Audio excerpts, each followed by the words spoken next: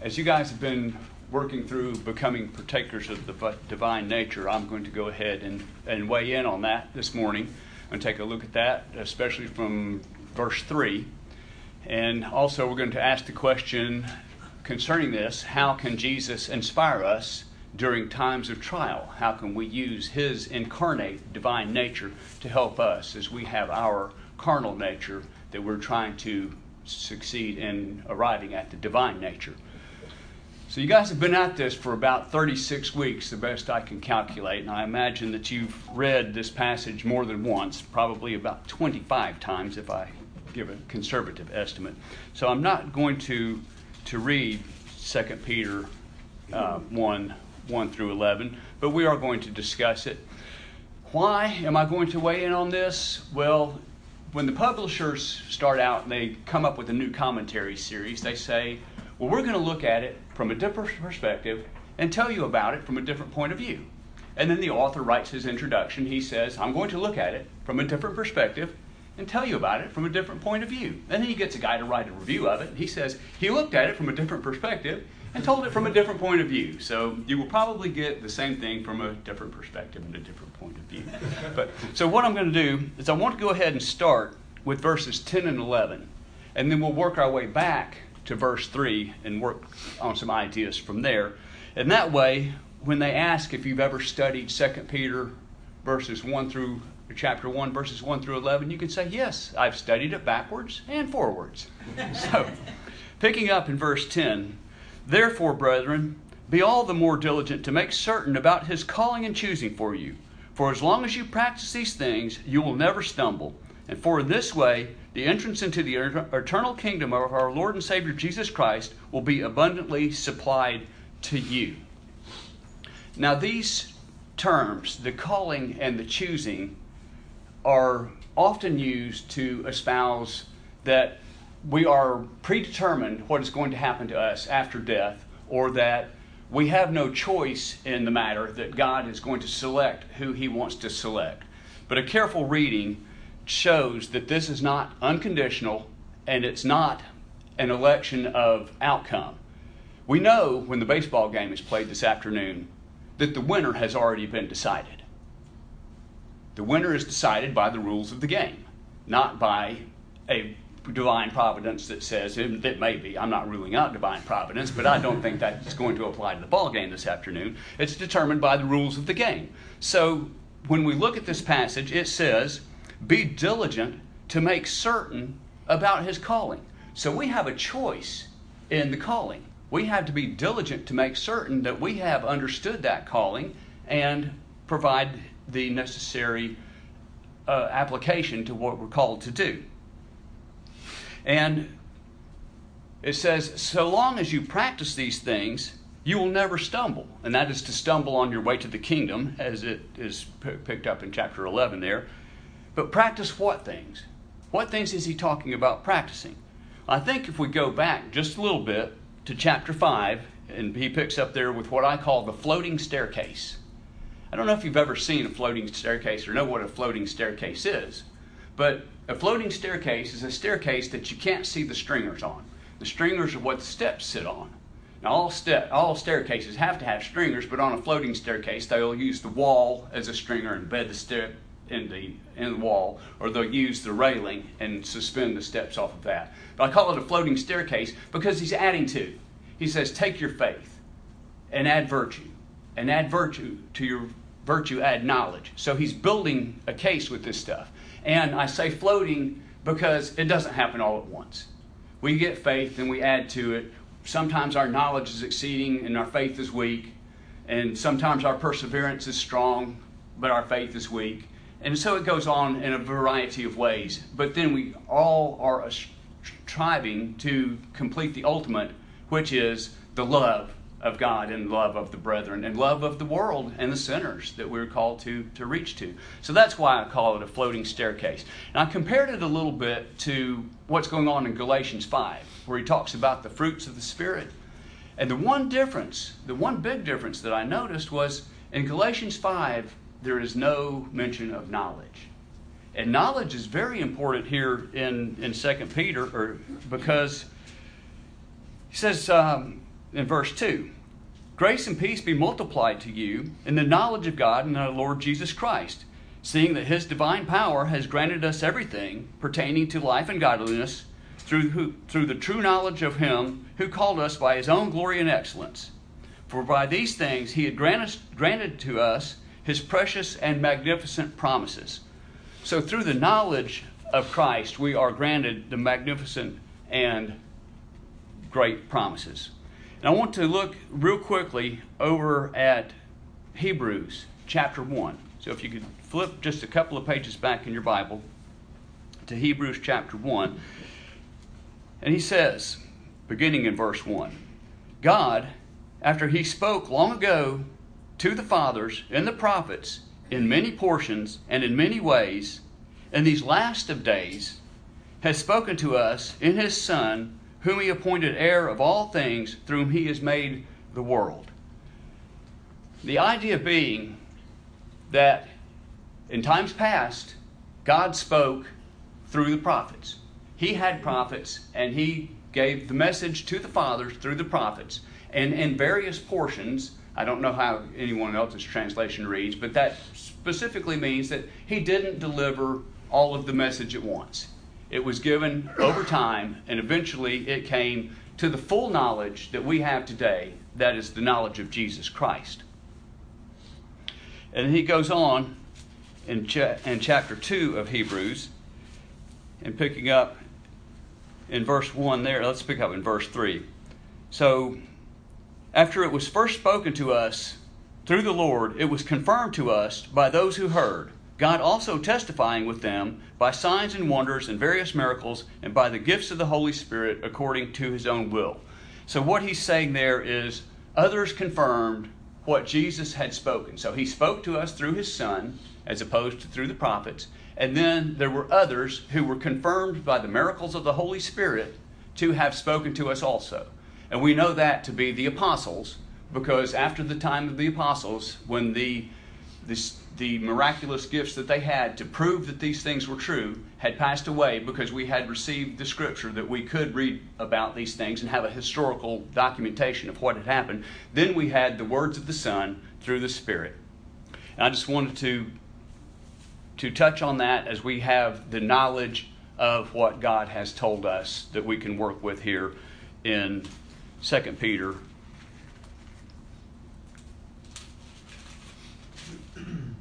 So back to verse 3. And at the end of the verse 3, he says,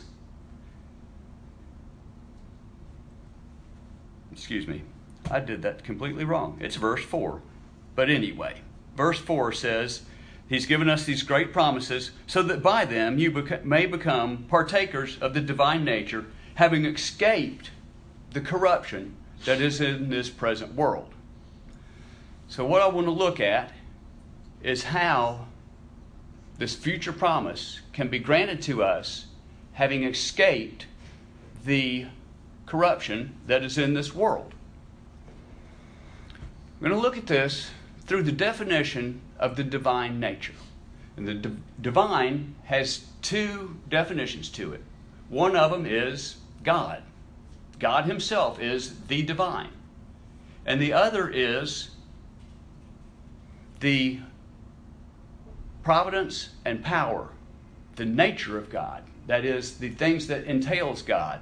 The innate properties of God are divine. So this is what Blake was touching on last week when we talk about godliness.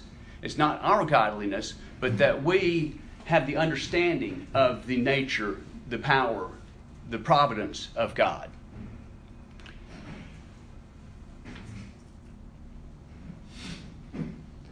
So this term, the divine nature, is used a couple of places other than here in 1 Peter. It's used in Acts 17:29 when the Apostle Paul is talking to the men at Athens, the Gentiles at Athens, the ones who believe in the gods, the myths of the ancients.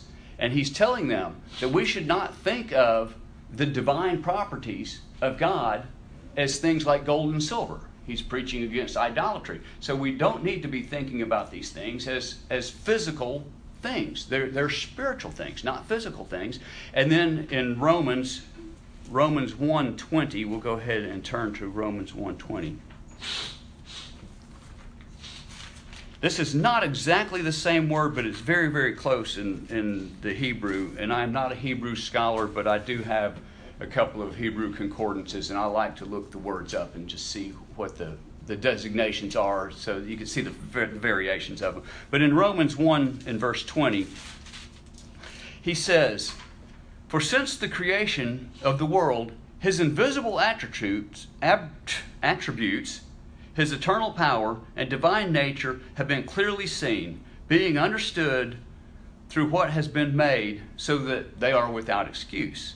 Now, if we take that comma statement out of there, he says, since the creation of the world, his divine attributes, his invisible attributes, since the creation of the world, his invisible attributes have been clearly seen. Paul, that doesn't make sense. The invisible has been clearly seen? This, if we go back to where James read for us this morning in 2 Corinthians, the verse before we picked up in chapter 5, Paul says, "While we look at the things which are seen, while we look not at the things which are seen, but at the things which are not seen, for the things which are seen are temporary, but the things which are not seen are eternal." This is the same idea. The things that we can't see are the things that we really are looking forward to. But the things that we can see and feel and touch and taste are the things that are going away.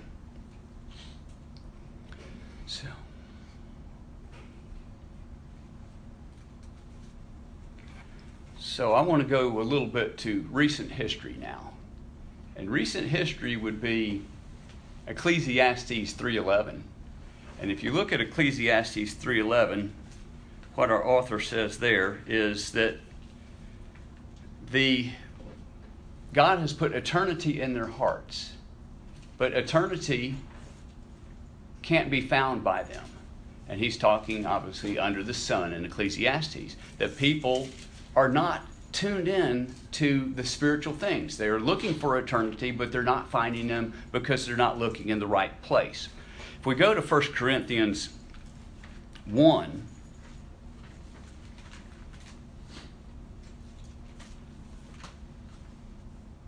and look at what is said in verse 18. "For the word of the cross is foolishness to those who are perishing. But to those of us who are being saved, it is the power of God. For it is written, I will destroy the wisdom of the wise, and the cleverness of the clever I will set aside. Where is the wise man? Where is the scribe? Where is the debater of this age? Has not God made foolish the wisdom of this world? For since the wisdom of God, the world through its wisdom did not come to know God. God was well pleased through the foolishness of the message preached to save those who believe. For indeed, the Jews ask for signs and the Greeks ask for wisdom. But we preach Christ crucified, to the Jews a stumbling block, to the Gentiles foolishness. But to those who are called, both Jews and Greeks, Christ, the power of God and the wisdom of God. Because of the foolishness of God is wiser than men, the weakness of God is stronger than men. And he goes on in chapter 2 to say, the natural man does not accept the things of the Spirit, for they are foolishness to him, and he cannot understand them because they are spiritually appraised. And he who is spiritual appraises all things, but he himself is appraised by no one. Who has known the mind of the Lord that we will instruct him? But we have the mind of Christ. What I'm taking away from that is that there is a spiritual appraisal. And an appraisal means that there's going to be a value judgment made. So if we're looking at spiritual things and there's going to be a value judgment made, that means there are good spiritual things, better spiritual things, or even bad spiritual things. But the spiritual things can be grown, can be improved on, can be bettered by being spiritual and thinking spiritually and thinking about the things of God.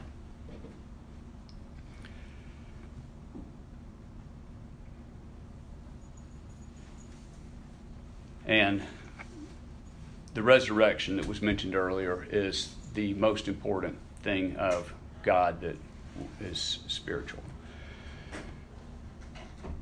So now I want to go on and define nature. That is our definition of the divine, and take some lessons out of the definition of nature. Now I had this idea. We're going to get some beads, and we're going to make some bracelets. We're going to have these beads, and they're going to say WDJD on them. And we'll pass them out, and it'll go viral. And even before it was viral, it went viral. If you don't know what I'm talking about, it's the little bracelets that the kids up in Michigan made. It said WWJD. What would Jesus do? It just went everywhere. About 15 kids got together and started that. It's kind of a funny story. But I say, not what would Jesus do, but what did Jesus do? So, and how can that inspire us? So, nature. The first definition of nature is the law of nature. There is a law that defines the nature of things. Things are the way they are because God made them that way. And scientists have uncovered the laws of nature, but who enforces them? God enforces His laws of nature. So, the law of Christ. What is the law of Christ? And how was it established? Well, the law of Christ is love your God with all your heart, with all your mind and soul, and love your neighbor as yourself. Humble yourself before God and men. And how was it established? Through the death of Christ. So there we have the law of Christ, and how was it established? And it was established by His humble death on the cross. So the question is, how can Christ inspire us in our times of trial? Well, beginning there, I think we need to reverse that question and say, how can He not inspire us in our times of trial? He is the one who went to the cross for us.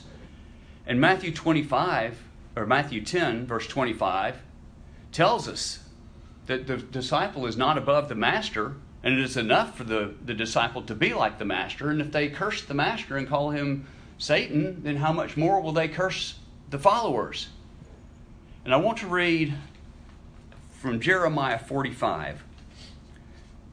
I'm going to read about half of this chapter, so be prepared.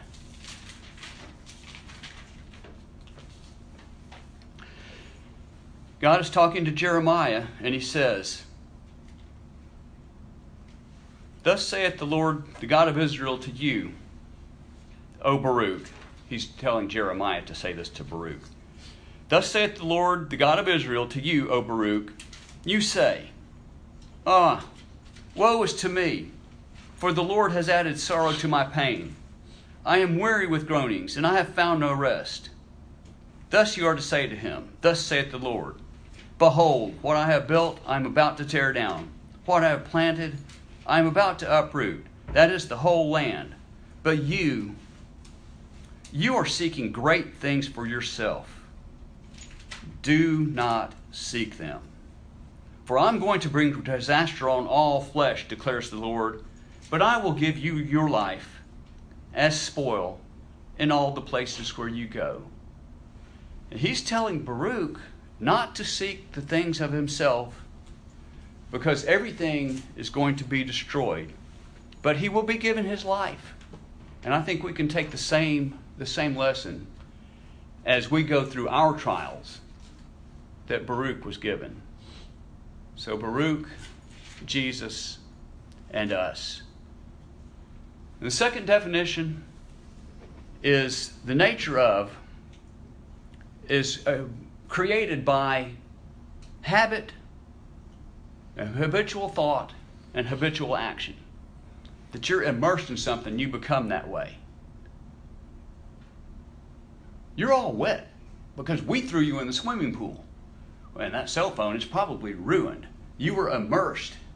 And if you look at Ephesians 2, in verse 3, what he says about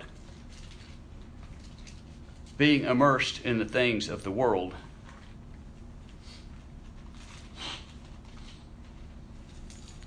And that was, be sure I got my scripture right here. Ephesians 2 and verse 3 is what it says.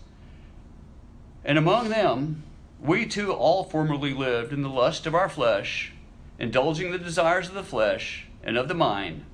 We were, by nature, children of wrath, even as the rest. So, by the very nature of being in submission to these things, we became children of wrath. And then back over towards where we are in 2 Peter, in 1 Peter 4, Peter brings this around to a little more palatable, in our estimation, I would think, a way of thinking. In 1 Peter 4, verses 4 and 5, when he says, "In this they are surprised, that you do not run with them in the same excesses of dissipation, and they malign you. But they will give an account to him who is ready to judge the living and the dead."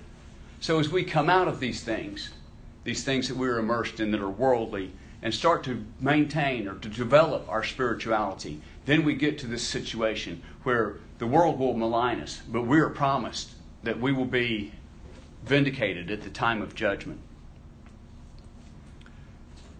So what did Jesus do? He sang. He sang on his way to Gethsemane. When he had left the Lord's Supper, they left in Matthew, I think it's 26, it said they sang a hymn and went out to the garden. So on the biggest trial, on his way to the biggest trial, I guess, other than the death itself, he sang. How much did he sing? We're really not told. Why did he sing? We're really not told. But Richard said something a couple of weeks ago that he basically said, before singing was important to me. And it really got me to thinking down this line of why is singing important? What does it do for us?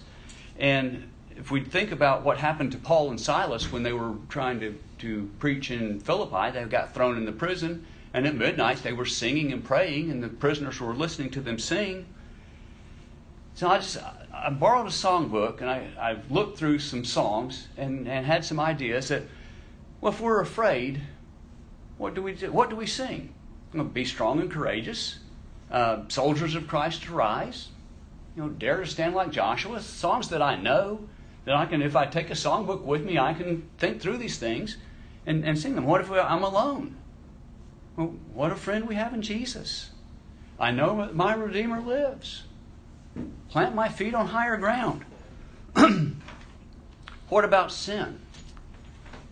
What about that little red convertible Mercedes, or whatever the object of our lust is? How hard is it to covet that and lust after that if we're singing pure in heart? How hard is it as we drive along in our little red convertible Mercedes to be angry with the guy next to us who didn't take off at the traffic light because he was texting, when we're singing, "Oh, to be like thee," or the sweet hour of prayer? Or we can sing just to sing. I will sing of the mercies of the Lord. I will sing. So Paul and Barnabas and Jesus and us. So what did Jesus do to inspire us? I'm going to say right now, I'm sorry I didn't get into Jesus using the Scripture and reading the Scripture, because that is one that is very, very helpful. I didn't use it in this lesson because I just forgot about it altogether until I got finished. But it's there. A lot of it's in Luke. But what would Jesus do to inspire us? He prayed. He prayed all night. Peter found him early in the morning praying. He prayed at the Lord's Supper in John 17. He prayed for us. Those who would believe through your word, he said to his apostles. Nehemiah chapter 1. When Nehemiah asked about how things were going in Jerusalem, the temple had been built for 100 years.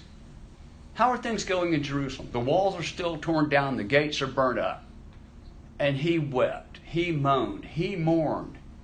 he says in verse 4 of chapter 1, "When I heard these words, I sat down and I wept and I mourned for days. And I was fasting and praying before the God of heaven, and I said, I beseech you, O Lord God of heaven, great and awesome God." And he goes on with this prayer. And he was the cupbearer to the king. And if you go before the king and you're not happy, you can be put to death just for being unhappy. So he goes before the king, and the king says, "You're unhappy. What's the deal?" And he tells him, "My city's torn down." And the king says, "Well, what can I do for you?" And then it says in chapter 2, verse 1, "The king said to me, what would you request? So I prayed to the God of heaven, and I said to the king." So how long did that prayer take? It wasn't taking days. He wasn't taking hours. I don't think he was taking minutes to say that prayer. And if we look at what Jesus does in John chapter 11, right before he raises Lazarus, he says, "I thank you, God, that you have heard me. I'm saying this prayer so that these people standing around will know that you hear me and believe that you sent me." Just a few seconds for Jesus to pray. So Nehemiah, Jesus, and us, long, diligent prayers and short, necessary prayers as we face trials and temptations. So what did Jesus do?